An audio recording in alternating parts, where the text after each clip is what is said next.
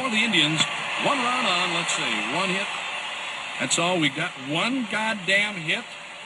You can't say goddamn on the air. Don't worry, nobody's listening anyway.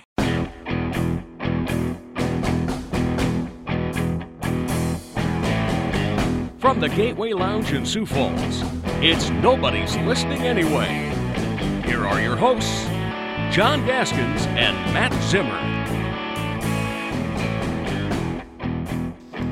To quote the icon, Burgess Meredith, in the American Cinematic Treasure, Grumpy Old Man, it is colder than a witch's, okay, I'm going to paraphrase, it's colder than a witch's female part out there. I mean, it's really cold.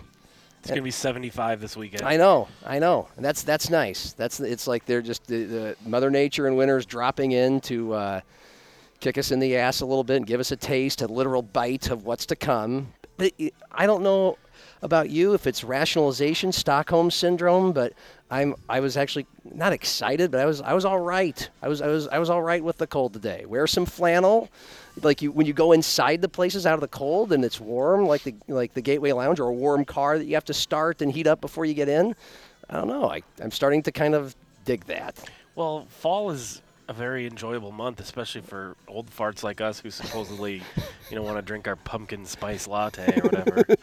Oktoberfest beer. I don't do that, but which is, by the way, just cinnamon. The problem is there's usually no fall in South Dakota. It pretty much goes straight from summer to winter. Right. We've kind of had one this year, so enjoy it while it lasts. A little bit, yeah. It comes and goes in like 3 seconds, but I made chili for lunch over the weekend for the fam, and we did the pumpkin patch thing on Sunday. Got Arthur a pumpkin and took family photos in front of the corn and everything. So we're doing our fall thing, and now I'm probably going to mow the lawn this weekend and get ready for winter. I feel lucky about this weekend because we're going up to Aberdeen. We have an 18-year-old who's a red shirt at Northern State, but we're going to we'll be going to all his games eventually, but he's not playing this year. But this will be our one game. It's the date everybody could do. Our whole Brady bunch is going up there all together in an SUV, getting an Airbnb, doing probably a little beer or whiskey drinking, and enjoying ourselves. It's going to be 72 in Aberdeen in October. We did this 5 years ago when our oldest was 18 and at Northern, and it was late September, and it was 40. It was like 35 fucking degrees. We tailgated in the car because it was so awful. Once you get past Brookings, heading north, the weather's it's different. I mean, you think, it's only 100 some miles away, it'd be the same climate as here, and it mostly is. But you get it can be 10, 15, 20 degrees colder up there. Right. And then to think that there's a North Dakota above this. Right. And then there's a Canada above that. Right. Like, what the hell are I'll those be in people Grand doing? Forks this weekend, which That's right. Be the first time I've been there in a long, long time. I used to have to go there all the time because back when Augie and USD and UND were all in the NCC together still. Yeah. I covered some basketball NCC tournaments up there like 3-4 years in a row or something. And Grand Forks is a nice town. I like it there, and the facilities at UND are great, but I'll never forget the first time I was there, covered a couple games, went back to my hotel room in Grand Forks, start channel surfing, and they had Canadian TV channels. And I was like, holy shit. You're a ways up north when you got CBC on the cable package. We're up here. What they have on there? A little SCTV? I don't remember. Strange Brew. But you are South Canada, as I like to say. Yes, that's right. Well, and by the way, because we'll obviously talk about your trip to Fargo and the fact that you are going to Grand Forks, which is saying something. It must be a big enough game. Argus is going to go.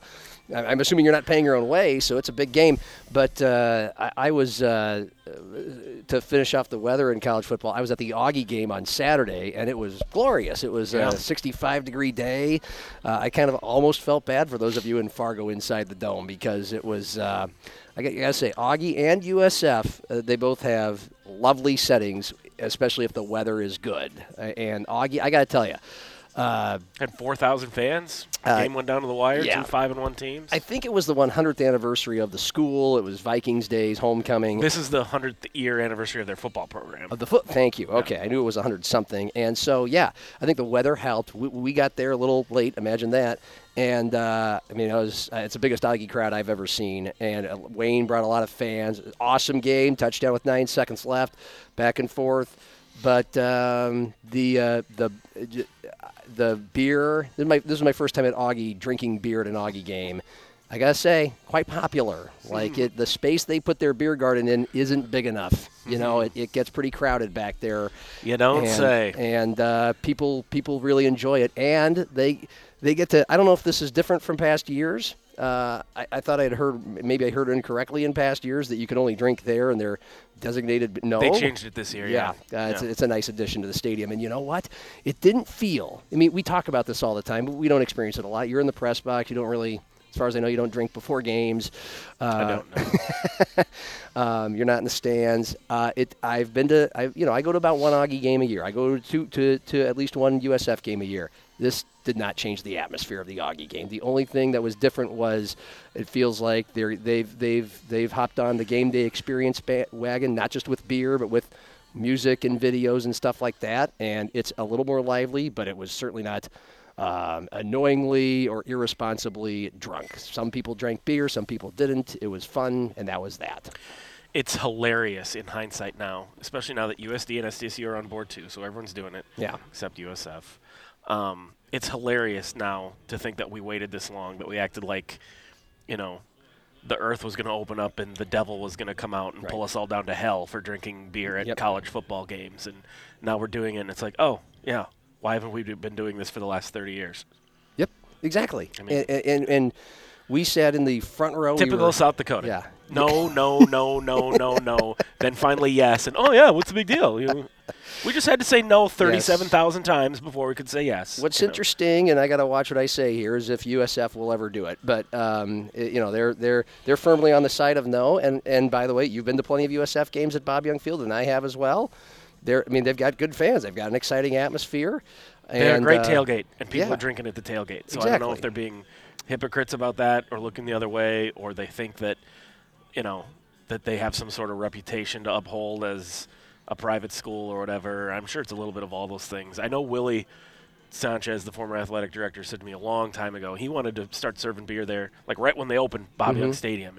And like, hey, that's something we can do that no one else does. And he said the USF, board of directors or whatever, like I said, looked at him like he had just said he wanted to do human sacrifices in the end zone or something. I mean, they just reacted as if that was a horrifying idea. So yeah, and they're fine. Go ahead, do it that way. Yeah, that's fine. So anyway, and again, they've got a good football atmosphere. It's a great football atmosphere there. When your team wins and plays well, and students show up, and all those things happen at Bob Young Field for USF games, then that's the most important ingredients to having a great atmosphere, whether you toss alcohol in or not. But from my experience, and it'll be fun to go to a Jackrabbit game or Coyote game soon. We'll see what it's like inside those places as well. So, what was it like in the Fargo Dome? By the way, we've got a lot of questions. Thank you off Twitter. From the listeners. We're going to do it again. You retweeted that this morning, so I assume you appreciated that. We'll address the conversation from beyond this table. But what was the atmosphere like throughout the second half in Fargo in the Jackrabbits' 23-21 win, which, as you carefully noted, was a 16-0 second half shutout. What was it collectively like with these Bison fans, especially when it was all over? I mean, what do you think? It was a tale of two halves, The first half, I mean, sorry. Well, I'm just saying. I mean, it was exactly as it looked, I was down on the field for the first quarter, which I'd never done before for the actual game. I'm usually down on the field pregame. I decided to stay down for the first quarter. Take some photos mostly, but also I wanted to sort of see what that was like. And, the Jacks were just getting absolutely run over. I mean, it was one thing to, give up some points, but 3 consecutive drives, almost 4 really, where North Dakota State just had their way with them. It's 21-7. The Jacks offense did a decent job of answering back, but they almost had to be perfect the way North Dakota State was rolling. It was rocking in there, as you'd expect. The place was loud. It was a sold-out crowd. They were making noise. There was a lot of talk before the game that North Dakota State fans sort of recognized that, hey, we might be the underdogs in this game. Our fans kind of need us for this one because, there wasn't as much of this sense of, oh, the Jackrabbits are coming in and get their asses kicked, as is often how Bison fans approach that game. It was much more like, hey, our team needs us because this is going to be a tough one. Yeah. And then when they just, like I said, the Jacks, it was hot knife through butter, the way the Bison were moving it. Yeah. And the place was rocking, and, you have to give the Jacks credit, I think, for obviously, resilience and all that kind of stuff. But, I mean, you could see even as that was happening, like, well, they're not panicking. They don't look like they didn't have that glossy-eyed, dazed, we just got hit by a couple knockout punches kind of look. It was more like, geez, how are we going to get this fixed? Having said all that, as much as you want to credit the Jacks, you want to give them for, making adjustments or not panicking or having the resiliency, whatever. If the Bison score that touchdown down before half where they could have gone up 28-7, they win the game. I don't think the Jacks come back from that deficit. That was pretty much your lead. Yeah, well, story. They're on the 3-yard line if it wasn't for Cam Miller's taunting penalty. So that takes them from the 3 back to the 18 or the 5 to the 20, something like that. Then on the next play, they call an incredibly I don't understand what the hell Matt Entz, Tyler Roll, whoever were thinking, bringing in your backup quarterback to run some sort of trick play.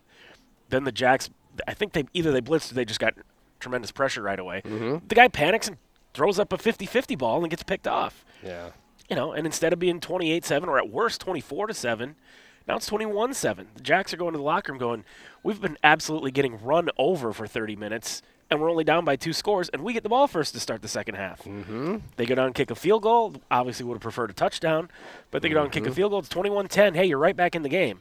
And as it would turn out, the Bison wouldn't even threaten to score the rest of the game. Just be stop, stop, stop, stop, stop. It was a completely different football game. And, to get back to your question as far as the atmosphere in the Dome, I mean, obviously it did a complete 180. And there was definitely – you heard a few boo birds during the game, but not many. And that surprised me a little bit. I don't know if that's because Bison fans are such good fans that they kind of feel like, hey, we can't boo these guys. They've won 9 national championships, Right. Or if it was just a sense of, oh, they'll figure it out or they'll come back. I'm not sure, but there were very few boos and a lot of silence, a lot of frustration. And Sure. when it and there's also a lot of, you ever been in at a game where when good things happen you hear cheers, and when bad things happen you hear boos, but sometimes you hear almost like screams or shrieks as if people are like in disbelief, sort of. Yeah, a lot of Husker games the last 20 years. Okay, so you know what I'm talking about. on the last couple drives for the Bison, you heard a lot of that. Passes falling incomplete, and hearing, this kind of like, how did this happen? Like, like people just, I don't know how else to describe it other than screaming. Losing their minds. Yeah, and just sort of like, how is this happening? The last offensive play for the Bison, they have 4th and 10, and they're at midfield. They only need a field goal.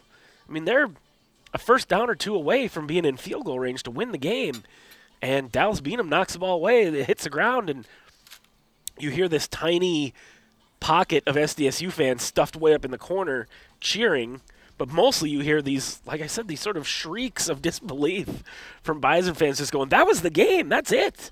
And sure enough, the Jacks, they actually didn't even take a knee. They ran a play first, got another first down, so then they could take a knee and run out the clock, and that was it. So, I mean, it was, I wouldn't say it was surreal because it's not anymore. They beat them 3 times in a row, including 2 in a row at the Dome. And you definitely saw more of a sense of, hey, yeah, we've been here. This is what we do. We come to Fargo and win now. They didn't celebrate this win as aggressively as they have in the past. It was a little bit more, let's go put our hands on the marker, hold it up for some pictures, and then go back to the locker room because we got another game next week. This is how it happens. I mentioned I went to the Augie game, so I did not really engage in the SDSU game, and knowing that the Augie game would get over right when the second half started, and then I drove around town and got lost heading to a catering event, which I helped out a friend work. And anyway, I listened to the second half mostly, and I did not. It just kind of felt. I mean, it felt like a great, tight college football game. I didn't know the context of how it got to 21-7. Obviously, I just knew that it would. But I had been told, because Tyler Merriam's excellent at his job, that it had been 21-7, and so. But I was able to hear every score of the second half on my ridiculous drive all over this fucking city, getting lost. And your phone has an app in it where you can put in the address of where you're going, and then it'll just take you right there. So it's funny how you say that, because I had assumed this was a wedding. This was a wedding reception at a barn, and somebody had told Harrisburg? me. No, not the one in Harrisburg. The one over by Wildwater West. And maybe a few days earlier, somebody had, because I worked this with my husband and his daughter, and we're friends with the people that run the catering service, and they said, and I had mistakenly thought I had heard the barn by Wildwater West, and it was no. This was a new one that's just like way up north of I-20, I-90. Up by, it's like the northeast, way northeast, off of Cliff Avenue. Anyway, and it had construction and a detour, and it was just ridiculous. And gravel roads. Anyway, but at the same time, I was kind of thinking, oh, good, I've gotten lost now, and I've got a lot of time to get back, and I can't watch this game. I can at least listen to it. Anyway, who gives a shit? And it was, but it was a close, tight game. But as somebody who's been consuming Jackrabbits and Bison now for a long time, I was getting the same sort of feeling. Like every time the Jacks kicked a field goal, which was 3 times in that second half, including they were unable to punch it in from the 1-yard line late in the game, and I kind of thought, this is going to hurt. Like, I know NDSU hasn't scored this half, but come on, if they only need a field goal to win, they're at home, they've got a running game. And for just a second, I was kind of like, John Stiegelmeier, you're on the road. But you're behind with 3 minutes left. You're not going to try to score the touchdown. You got to put points on the board. Yeah, I thought that was a no-brainer, even though there were a few people on Twitter that suggested otherwise. Yeah. And you got to put points on the board. That maybe is something that illustrates how sort of the worm has turned in this rivalry. That's what I thought to myself too. Not just maybe you're thinking the same thing I am, but what I mean is, so they score. Like I said, you can go for the touchdown, and obviously if you score the touchdown, you're in better shape. You don't clinch it. You're still only up by, 5 or 6? And there was, correct me if I'm wrong, at least 3, if not 4. at least 4 minutes left. And so, of course, I thought, there's a lot of game left. But you have to take the lead. Yeah, you have to get the lead while you have the chance. Yeah. Yes. But what I mean by things changing a little bit is, if I'm a Vikings fan, let's put it that way, and the Vikings kick a field goal to go up by 2 with 4 minutes left, I'm kind of like, why even bother? What do you do? Like you're going to get a stop with 4 minutes left when you only have, you're only up by 2. And maybe 5 years ago, again, any team playing against the Bison, you're going to think 4 minutes, and they only need 2 points. Like, it's a given. It's a gimme. Hopefully, if anything, North Dakota State saves you a couple minutes on the clock after they kick the field goal. Let them get their 3 and hope you still got a minute left to answer.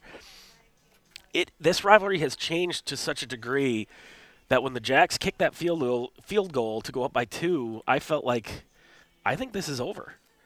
I think North Dakota State isn't used to really being in this position of being the team to have to come from behind. And even though they're only down by 2 and all they need is a field goal, all the pressure's on them.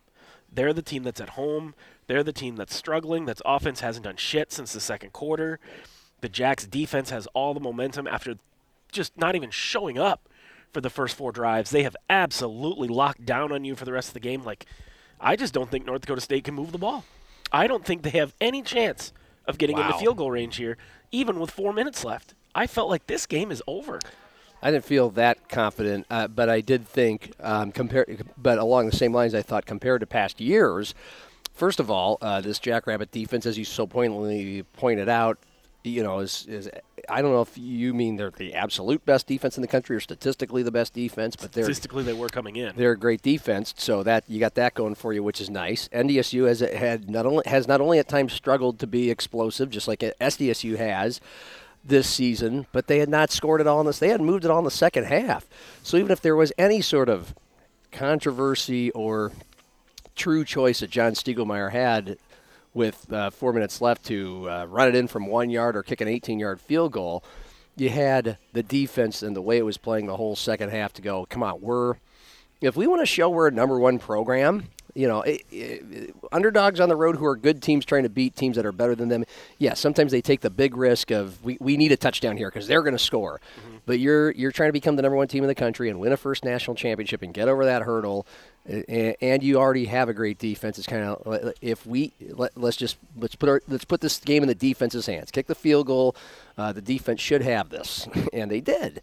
And I thought that was an impressive victory. And, of course, because the Bison were literally shut out in the second half, I had some Bison fans who are friends, and I'm going to read you what one of them said.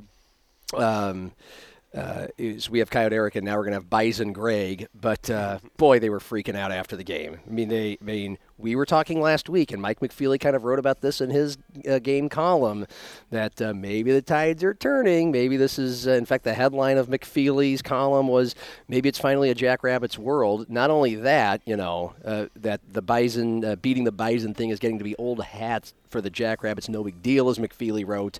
3 straight times, 5 of the last 8, back-to-back in Fargo, first time in 70 years. Jacks are now number 1 in the polls, I believe, first time ever. All that jazz. But not only that, but maybe this is where NDSU is slowly eroding. This is where the dynasty starts. And that could be true. I'd encourage everybody to pump the brakes, because NDSU has a history of coming back strong and winning national titles after this. And also the FCS is getting weaker and weaker by the day, so even if they are around, they're still going to be better than 99% of the other programs. Yes, exactly. But did you feel at all in watching that game, consuming whatever you consumed afterward, that how much did NDSU play a part in this? Because part of what McFeely wrote, I don't want to misquote him, but was that that NDSU, at least in parts of this game, beat NDSU and not SDSU. NDSU stopped NDSU is what he wrote. Well, I mean, the 2 biggest plays in the game were mistakes by North Dakota State. Yeah. We mentioned I'm going to call the taunting on Miller and the interception, call that one play, one sequence. Let's put it that way. Miller makes this stupid penalty. Now, you can say it was a bad call, and maybe it was, but the fact is it was called, and it took him from 1st and goal at the 5-yard line to back to the 20-yard line. Yep. And then they respond to that penalty by calling an awful, unforgivably stupid play call, which leads to an interception, which takes points off the board. Mm-hmm. I'm not trying to take anything away from SDSU, but Colby Herter had a lobbed ball dumped into his lap. I would have caught that. That was NDSU beating themselves on that play. Then you take the other big play of the game was early in the second half. Jacks are down 21-10. Mark Gronowski gets drilled on a blindside corner blitz, and the ball pops out, and there's nobody there except number 55 for North Dakota State. It is a free recovery.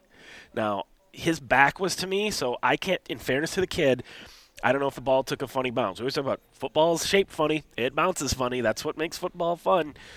It must have taken a somewhat of a goofy bounce because, it just was – he was the only guy there. It was a free fumble recovery. Somehow he didn't get it. Part of it was, like I said, it must have taken a goofy bounce. But Mason McCormick, who was like 3 yards away, just said, fuck this. This is our season right here, and dove in there and stole the ball from the kid, gets the recovery.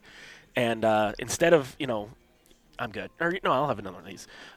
If number 55, I can't remember, Cole Menz, I think was his name, for North Dakota State, if he recovers that, Bison are up 21-10, they're in Jack's territory, they probably get at least a field goal there. Or if nothing else, they take 5 more minutes off the clock from SDSU. Instead, the Jacks hold possession. They scored a touchdown on that drive to cut it 21-17.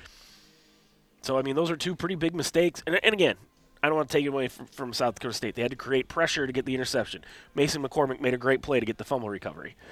But those are 2 pretty huge mistakes by the Bison that played into it. So I think that's what Mike's referring to there. But the other thing, and I made reference to this just a second ago, you could feel in the Dome when NDSU got the ball down 2 in the 4th quarter, that Bison swagger that we've seen for the last decade and a half was nowhere to be found. Interesting. They did not look like a team that were like, cool, you kicked a field goal to take the lead. Watch us drive down the field and kick your ass here and win the game.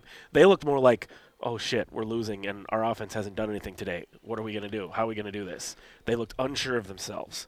The Jacks were the team that had the momentum, that had the confidence, that were like, this game's over, bud. You're not going to be able to come down here and score. Yeah. And so shortly after that game, actually I think I saw it after I worked the catering thing and got back on my phone for the first time in a few hours, was my Bison friend Greg, who I don't think is an irrational football fan, and he's been living in the Fargo area for pretty much this whole national championship run. And his immediate post on Facebook after the game was, wow, that had to be the most pathetic second half of football I've ever watched. Coach ends, get your house in order. And I was like, Greg, come on. But this is what is both awesome and terrible about post-game radio shows from fans and post-game social media reaction is it's all incredibly hypersensitive, prisoners of the moment.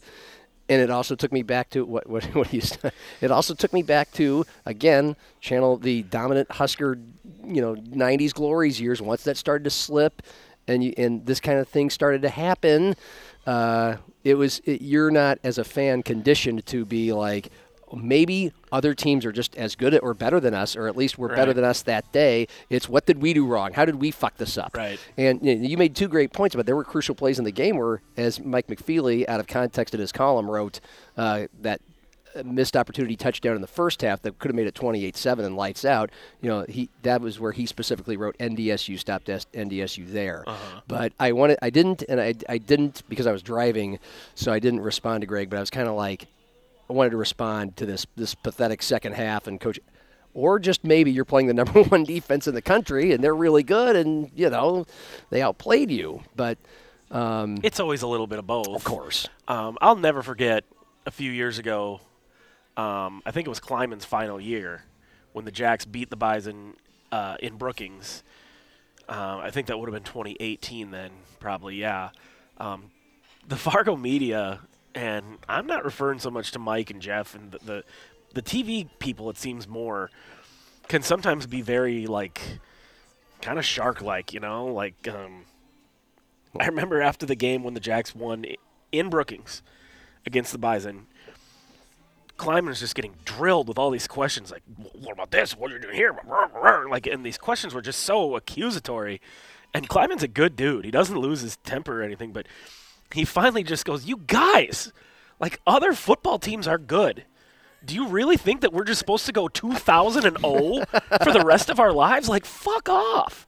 You could just tell he was like, can we lose a game for once and not have it be the end of the world, that I don't have to reevaluate every single thing I'm doing in my program? I remember kind of chuckling when he responded. I mean, he held his composure, but you could tell he was just like, enough. They beat us. Have you seen who's on their team? They're pretty good too, So that's always going to be part of it. And I think there's a certain amount of Bison fans. A lot of Bison fans follow me on Twitter and interact with me during games and during the season. And most of them thought the Jacks were going to win this game coming in. So there wasn't a whole bunch of they weren't super surprised. I think the fact that the Bison had a chance to put them away in the first half, they dominated the first 25 minutes of the game. That made it a little more frustrating. Sure. We should have won that game. We had it in the bag and let it go. Well, and frankly, this is the kind of thing, not necessarily against NDSU, but this has been the kind of thing that SDSU's done a time or two, is to blow a lead like this or not finish things when they should, etc. in big games. Yeah, I mean, but it's kind of funny, how we talked on last week's podcast how, I kind of boxed McFeely's ears a little bit about his column saying, "Oh, geez, it feels like the Jacks are going to blow them away in this game." And as much as I said no, it doesn't feel like that, I did also, like Mike, pick the Jacks to win the game. And so it was funny, Mike and I were talking after the game, and I was like, man, when it was 21-7 and the Bison were driving down to make it 28-7, I told Mike, I said, I did think to myself for a second, man, Mike's going to feel like a jerk. He looks stupid right now. I said, even I feel a little stupid because, I did pick the Jacks to win. And Mike kind of made it a running joke all week about how, well, I just want to be proven right. And at the end of the game, when it was over, he was sort of like, yeah, I don't know. The Jacks won, but the way everything played out was not quite how anyone expected. So it was just, do I still think those are the two best teams in the country? Probably. If not, who's the second? Is it Idaho? I wouldn't know. Jason Eck and Idaho just beat Montana last week. What was the number 3 team? You still got Montana State, and Delaware and some of those other teams. Sacramento State. Who knows? I don't know what to think about those teams. But you bring up Jason Eck, which is an interesting name brought up by one of our Coyote fans and one of our questions on Twitter. Well, I don't know if you missed it. He won a huge game on Saturday. They beat Montana at Montana. I did miss that. Yeah, that's Montana was ranked number 3. Wow, this is year 1. Wow. Yeah, Idaho was not ranked prior to that game, although I had been putting them in my top 25 for the last few weeks. They jumped all the way up to 17 or something after that win. Now all of a sudden we have to entertain the thought of Jason Eck bringing Idaho to Dana J. Dykehouse Stadium for a playoff game this winter. So how fun! Yeah. By the way, Mike McFeely, who probably a lot of you know, very strong in his columns and on social media about his political leanings. That's part of his job is commentating on politics. And so he gets a lot of hate mail, and he likes to show it. And he always uses the headline in his subtweets, "Influencing people, making friends." And yesterday's edition was, "Mikey, we know you hate the bison and anything else in North Dakota. So for sure, you're a happy POS that the bunny rabbits won." I'm not going to even read the last line because it's political. But, yeah, that's what happens up there. And so my friend Greg, back to him, who, wow, most pathetic second half ever. Matt Enns, get your shit in order, or whatever he said. Get your house in order. Does that mean pack your bags or just get your house in order? That means, okay. So at first, I was driving. It was subliminal. I thought maybe like start getting ready to sell your house. I don't think. Anyway, that wasn't true. So Greg's pragmatic. I'm not going to just have somebody who's off the handle here. So his Bison reaction to this, Bison Greg, I think the Bison will be okay. With that being said, this is the most undisciplined team I've seen them put on the turf since they entered the FCS. Stupid penalties, that cannot happen. Like our quarterback looking directly at the SDSU sideline while taunting them and right in front of the ref. Act like you've been there before. Yeah, that bow and arrow thing. Come on. It's the missed tackles and not wrapping up those tackles. It's a young secondary that has to learn to play better. I saw some fans calling for the firing of Enns, and that's just stupid. He does need to get his house in order, and the feeling I get is that the players are not listening to the staff. Bison fans have come to expect a trip to Frisco every year. Is that possible? Probably not, but damn, this is not the same caliber of football that NDSU usually has. After the second half of the SDSU game, Enns should have told the team to remain suited up, march them over to the fancy new $54 million practice facility, and go Herb Brooks on them. Like after Team USA lost to the Norwegians, we all remember Miracle on Ice again. And if these things happen only during the SDSU game, that's fine, but it's happening in all of their previous games too. So there's the state of the Bison. Well, again, I hate to overreact, and I don't want to cast aspersions because I'm certainly not around the North Dakota State program really at all. But I did wonder out loud last week, is this going to be when we finally start to see some deterioration in the program? Because it's got to happen eventually. Mm-hmm. This just can't go on forever, I wouldn't think. That's the hardest and worst part about being a fan that is enjoying a dynasty and this is now twice as long as Husker fans got to enjoy it. Yeah. It's the inevitable. Like this is not going to keep. You can't possibly keep up, and that's sad. I mean, you have nowhere to go but down. But we have said that before, thinking it was going to that the fall was going to come, and it hasn't yet. Yep. In part because FCS, you're not at the highest level you could be at. It was different for Nebraska or any other school in that situation. Alabama right now, you can't move up to another higher level of college football. Right. You're at the top. So, yeah, there is only one way to go but down. There isn't. There are two ways for NDSU to go. They can join the FBS, And we all think that might happen to some degree depending on what the future of college football is. But if they stay in FCS, given that everyone else in FCS is bailing, I mean, now this week came out that Kennesaw State is going to the FBS. I mean, geez, who's going to be left? NDSU could keep winning national championships into perpetuity. That's why it's important for SDSU to close the gap, because it kind of looks like right now like they're the only team in the nation that's even trying to compete with them for the top of FCS. Everyone else is either not that good or they're leaving. Well, here's why no one's ever going to take a national championship trophy away from you. But to a degree, well, I'm just going to ask this in the form of a question.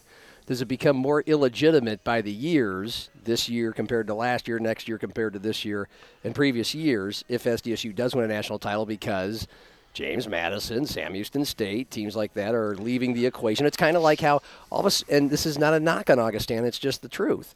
And to a degree, USF, USF came in at the right time, and Augustana started getting good at a time when SDSU and NDSU and USD and UND you take four teams that are all land-grant institutions who should have some advantages over you in sports out of your league, and all of a sudden you're starting to experience some athletic success you've never experienced before. It's just the fact. Yeah. So I don't want to say will a national. It's never going to be a national title that's watered down. As long as North Dakota State is still in the FCS. You just finished my sentence. You just finished my sentence. Now, if they leave and the Jacks win 6 in a row, then it's kind of like, okay, cool, great. Well, and that's probably why guys like Mike McFeely want NDSU to leave, because it kind of feels like with USF and those NAIA national titles, boy, did they leave the room at the right time. I mean, they left on a high note. Kalen left on a high note, and then and that's the life they lead. That's an interesting question to ask both Bison, especially Bison, but also Jackrabbit fans. If SDSU wins a national title or two, would you rather keep winning national titles at a level where you've learned to master, or do you want to move on and be just really good, but it's going to be really hard and you might never see a national title again in your life at a higher level? My prediction is that decision is probably going to be made for them. Yeah. In that the future of college football is obviously very uncertain. They just want to be in whatever that second tier is, whether it's a FCS as we know it, or it's the group of 5. The prevailing wisdom continues to be that the top level of FCS and the group of 5 are going to combine to form something good and get their own national championship. Yeah. And whether they call that FCS or go back to calling it 1A and 1AA or I don't know. And I don't like to say I never like to be. I've been saying this for a year, guy. But this discussion's been going on for at least 10 years, and I've never understood the teams, the non-Power 5 teams in the FBS who want to be there. Right. They have no shot at a national title. Right. But money, cool, good. No one cares. No one's watching you. No one cares. Right. But wouldn't it be a little bit more fun if you guys had your own thing and your own playoffs, and we just did the split, because it's the haves and the have-nots? And I guess the slight difference is that if you're a Colorado State, if you're a Wyoming, whatever, every few years you can get one of those schools to come to your place. Yeah. Like right now, the Jacks can only do the FBS games on the road. They can't get anyone at home. That's one slight benefit. Is that worth the move, though? No, I wouldn't think so. All right, so let's get to our Twitter question at John Gaskins 981 from some of our listeners submitted before the recording. When else would they have been submitted after the recording? Okay, Paul says, do you guys see the Bison? He uses 3 Zs. And because I was told when I was tailgating with Bison fans a few years ago, it's the Bison. Possibly the Bison and possibly the Jacks eventually moving to the FBS. Actually, that just played right into what we were just saying. Seems like NDSU has nothing left to prove at the FCS level. Fan base might be getting bored if NDSU went. They've long since been getting bored. The only reason they're still in FCS is because their location precludes them from finding a good FBS conference. It's easy for James Madison. It's easy for Sam Houston. They're right in the footprint of other FBS conferences. Fucking Kennesaw State is going to Conference USA. They've only had a football team for like 8 years. They just started it a couple years ago, and they're not very good. They play in a soccer stadium and get 5,000 fans a game. Patrick Powers says, do you think the marker game is a little different for NDSU in that they know the Jacks aren't intimidated? I think we saw that. Yeah. Well, and we talked about it last week, how I mentioned how NDSU's players are now, the players who dominated SDSU and never had to worry about them are all gone. This current class of players, all they know is a rivalry that's very heated, that's very even. So, yeah, definitely. And this might play into something that plus what you were saying earlier about the atmosphere at the game. Was there a more business-like feel around the Jacks after the game versus years past? I think you kind of said yes. McFeely kind of wrote his column about that, how this when they beat him last time in the spring season, I guess I didn't notice it so much, but Mike was saying how they were all taking selfies with the marker and running around the field and just lingering and not wanting to go home, whereas on Saturday they just, like I said, ran down, grabbed the marker, held it up, took a picture, jogged back to the locker room, got out of there. John at John D. Green 15 asks, do you see the Bison dropping another game?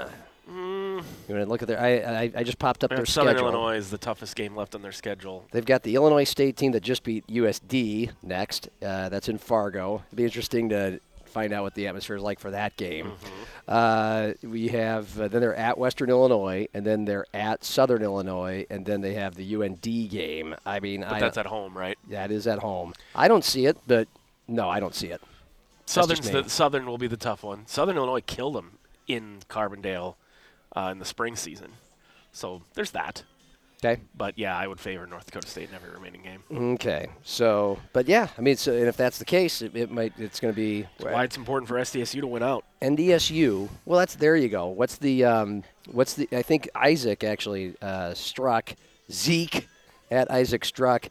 The one game he says, and he's a Jack fan, the one game I keep eyeballing on the schedule is when the Jacks take a visit down to the Unidome.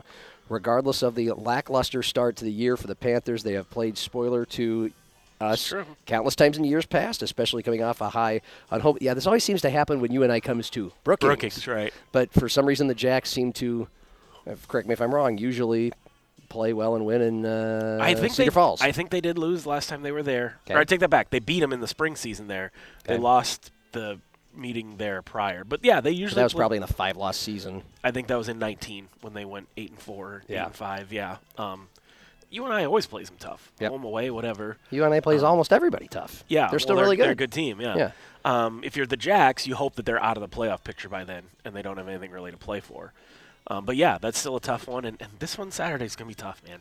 Yeah. A couple people told me this week UND is 14 points better at home, and they've won 17 of their last 18 in the Alara Center. 17-1 in the last 4 years or whatever. Jacks have only won there once in their history, and it was a non-conference game in 2013. Should the Jacks win this game? Yes. Do I think they're going to win this game? Yes. Is it a gimme? Absolutely not. Is this exactly the kind of game we've seen the Jacks lose over the years to ruin their season? A letdown right after they get a huge win? I was going to call them the Sioux. The Hawks are coming off a bye week, so they're rested. They've had an extra week to prepare. There's a lot of things aligning to make you look at this and go, this is definitely a trap game, and it is a trap game.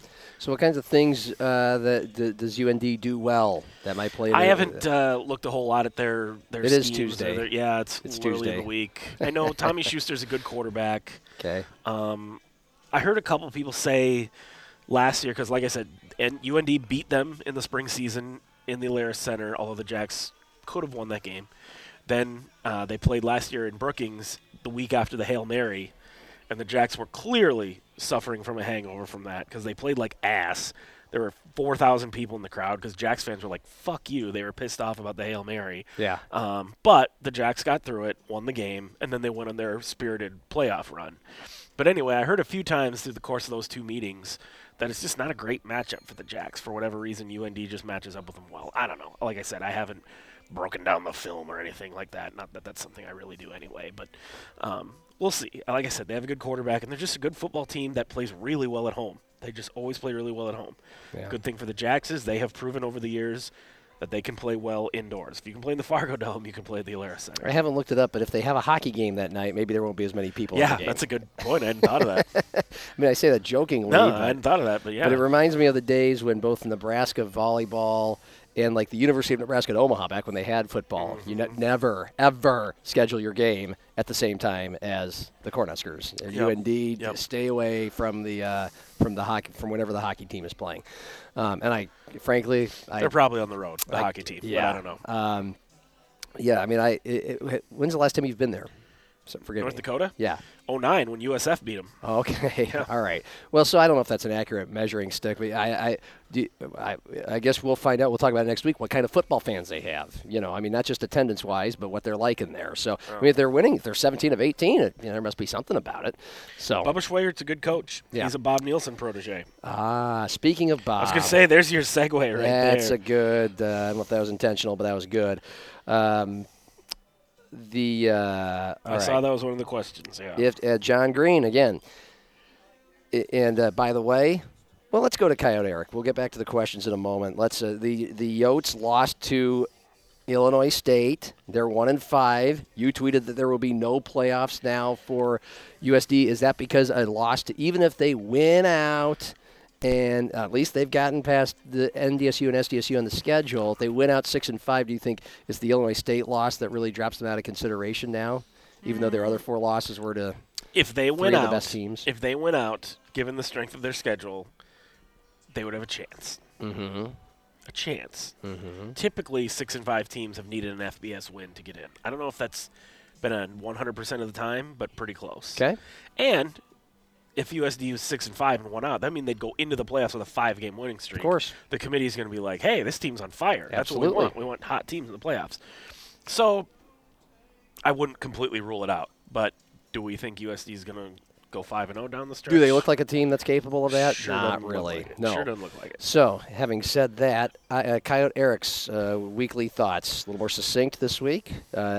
Offense owes the team an apology. Offensive line was okay. Quarterback far too inaccurate. Play calling suspect. 2nd and 15 down at the 2 at the 50-yard line, and you run the ball up the middle. Late getting out of the huddle, leading to burning all timeouts in the first half, plus delay penalties. Same crap in second half. Now, before we get to the bigger picture on Bob Nielsen, what Coyote Eric said, and some of our other listeners asked about, I believe it was Coyote Eric that I saw tweeting this during the game. Who's now calling the plays for USD's offense? Bob Nielsen.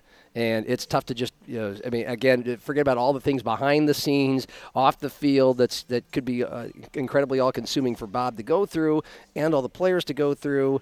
Again, when something's awry with a coach, sometimes that's reflected on the field. Everything's a mess. But, Bob's now in charge of this, and he's calling the offense, and it appears when you say all those kinds of penalties before the snap, fire drills, that Bob's not getting the plays in on time, and that's where it's a harsh world we live in, but it seems to be kind of falling on him now that he's taken over the offense, even though I know that's something he wasn't planning on doing. Yeah, I don't know, and he's still down on the field, and calling plays on the field is not, I don't know, ideal, I guess, maybe. Nobody does it. That's for a reason. Almost every team nowadays has their OC up in the booth. I don't know. I don't want to pile on. And we've talked about, we've kind of danced around it a little bit, but there's, some things outside of Bob's control that led to this scenario. Mm-hmm. And, he's doing the best with what he's got. And he had to make that move to replace Ted. Ted is now completely out of the picture, as we talked about last week. So they're down a guy, and down a big guy. It's not like they, fired a GA, or a quality control or something, a video coordinator. This is their offensive coordinator, their quarterback's coach. So that's made things more difficult. And am I willing to give Bob a little bit of a pass because of that? Yeah, in the short term. Yes. I think it's kind of hard to say, geez, he had to do this, so let's give him a little bit of a break here. Having said that, is that going to be enough to save his job? It's becoming increasingly more of a conversation. So Coyote Eric, when it comes to the Yotes playing Southern Illinois this week, he says, why would things be any different? This is who the Coyotes are. So he's not optimistic of a win. And if that happens, I'm sure Southern Illinois is a favorite. Then it's 1-6. And Coyote Eric's thoughts on Bob? I think he's toast in 6 weeks. Losing is one thing. Losing while looking disorganized will get you fired. Yeah, and just you have to worry about, as we've talked about, the momentum of the program, the morale. We talked about this last week. If it gets to the point where it just feels like everyone's – I definitely don't want to use the word quit. It's been 7 seasons. But you just get to the point where it kind of looks like this has gone as far as it can go, and are the players buying in anymore, and is the culture of this program in a negative place? And that includes the fans, because that's important. Absolutely. And it's reflected in the seats. And USD is the kind of place where the fans, this is just factual, not knocking, USD is the kind of place and football program and basketball program as well where things are going a little bit south and falling off. It's reflected in attendance. It's tough to get people to Vermillion anyway. It's a small town as it is. You just don't want to find your program in a place where it feels a little moldy, for lack of a better word. I like the word eroding. Right. So John Green tweets, if Bob gets let go after this season, what's next for USD? You hire a coach in 2015 with 200-plus wins and 2 Division II national titles in year 7. This is where you are. If he can't win in Vermillion, who can? And who's going to want a job when a guy like that can't win there? I'll take this first, John Green. To channel Bill Clinton as a Husker fan, I feel your pain. Holy shit, I feel your pain. But even as I watched Nebraska get worse and worse and wheels keep coming. There's no wheels anymore. They've all fallen off. I never lose. Have I lost true hope, confidence, whatever, that they're ever going to compete for a national title again in my lifetime. I'm never going to say never, but yeah, I mean, that's out the window. To think that you can never be competitive or better or get beyond this level just because a successful coach couldn't do it there. Bullshit. I never bought into that when I wanted Bo Pelini fired and people wanted to keep Bo and everybody wanted Riley fired. But then when Scott Frost got hired and then when he got fired, plenty of Husker fans, if Scott Frost can't do it, fuck that. My answer to that was somebody who holds a clipboard and can do it better than that. And there's been so many cases in the history of football just with a coach coming in that may not even seem as highly qualified as Bob Nielsen or this ex-coach who does better, who gets things respectable and sometimes flips over a miracle. So I feel like almost being a therapist here, John Green. It's never say no. It's an uphill battle. USD fights as a football program for obvious reasons we've talked about, SDSU and NDSU, but I mean, somebody else besides Bob Nielsen can do it. I think it's a legit concern. It's a legit thing to point out that, geez, this guy had nothing but success. He's won everywhere. I'm not saying it's not legit either. And the Division II level that he won national championships at, that's good football. I mean, the Duluth teams that he coached to national championships would probably finish in the top half of the Valley this year. It's not like the guy couldn't put together talent and know what to do with it. So I definitely understand this apprehension to be like, geez, if we let this guy go, who's going to want the job? Or if he can't do it, who can? That, to me, is a legitimate concern. But to piggyback a little bit off what you just said about how, you never know who's out there. Also, we've spent half of this show talking about how shitty FCS football's getting. Keep that in mind. Is USD anywhere close right now to being as good as North Dakota State or South Dakota State? Not really. And does it look like they're losing ground? Yeah. Is it tough for them to recruit against those schools in their own backyard? Absolutely. All those things are stacked against them. Having said that, there's really only 2 good teams in the Valley this year. That's an overstatement. But, just as recently as 6-7 years ago, my God, the Valley is just so brutal and so loaded. And there's, 5-6 teams that are all national championship caliber. And that's still somewhat true, only because the rest of FCS has gotten so shitty. If you somehow manage to avoid or get by SDSU or NDSU in the playoffs, you've got a chance to win it all.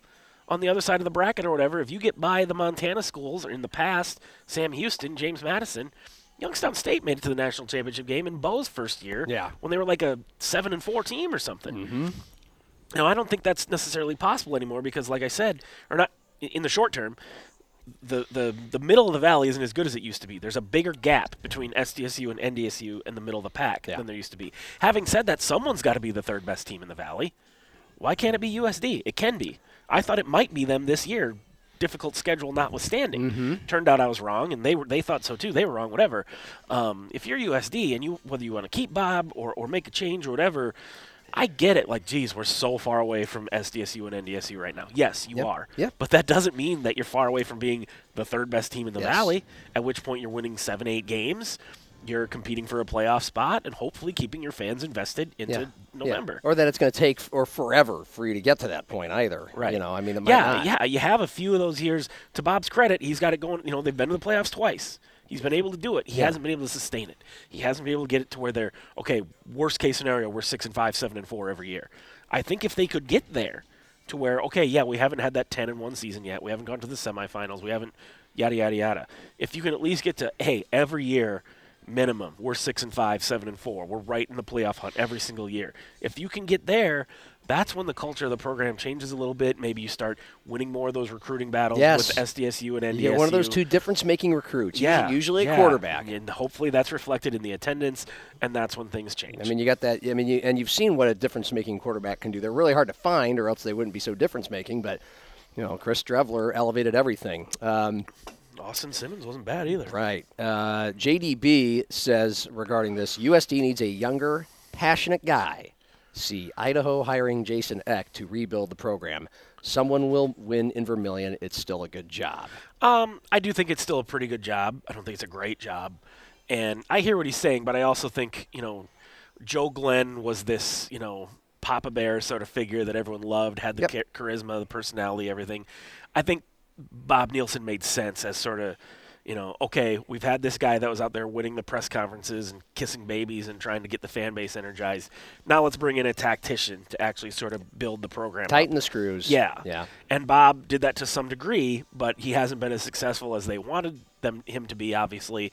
And if they do make a change at some point, I think it probably goes without saying that's what they're going to do, what this guy suggested. Like, hey, what's Bob, whatever you say about Bob, one thing we know he isn't is that sort of guy, Yeah. an energetic, out in the public, Oh, yeah. public face. He's a, we've always made the jokes. He reminds you of a middle school He wears a principal. shirt and tie. Yeah. He's the last guy that does that. That's fine, but I just mean, well, his no, I personality just- is not Yeah. to go out there and Right. he's not on Twitter. I mean, just that he's that kind of guy. Yeah.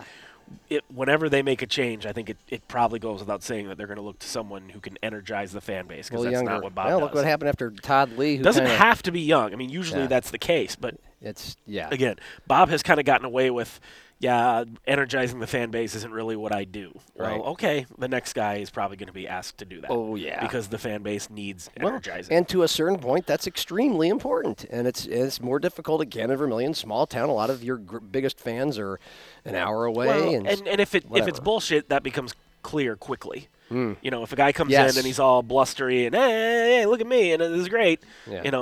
It doesn't take long to go, okay, this is all a show, and the guy Right. can't actually coach. Yeah, like an example, again, that's my Nebraska buttons keep pushing. But, Tim Miles at Nebraska, second year, he takes him to the NCAA tournament. That helps a lot, or else he's a clown within 3 years.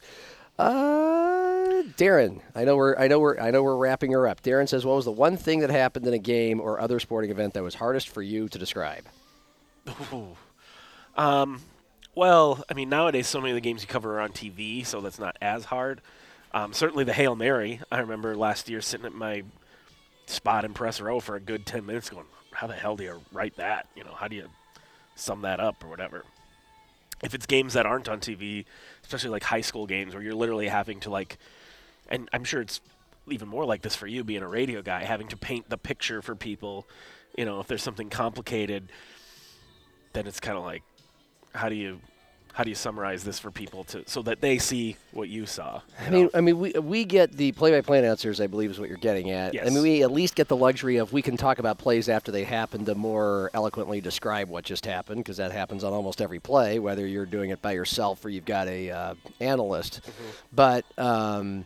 But yeah, the great fear in all of us is getting behind, missing an important detail, and it's too late. You can't edit in the moment. Right. You have to be on the radio. Here's an inside trade secret. You can be behind or even make a mistake, and nobody might know. But that's pretty much gone because now everything is streamed, Yep. and that includes my games. All my games are streamed now, so I've got to keep up now. I'm not fooling anybody if I'm a little late or if I'm a little off. Uh-huh. So the big fear is, but especially in a huge moment like a Hail Mary or a trick play or anything, is that you're not on top of it and you identify things, especially the people, incorrectly. Uh-huh. That's a big fear in my shoes. All right, that's about it. See you in Grand I Forks. know. I won't see you in Grand Forks, but I know. I'm talking to our listeners that are all going to make the trip to the Alaris Center. enjoy Grand Forks. Have a nice time. We'll hear about it next week.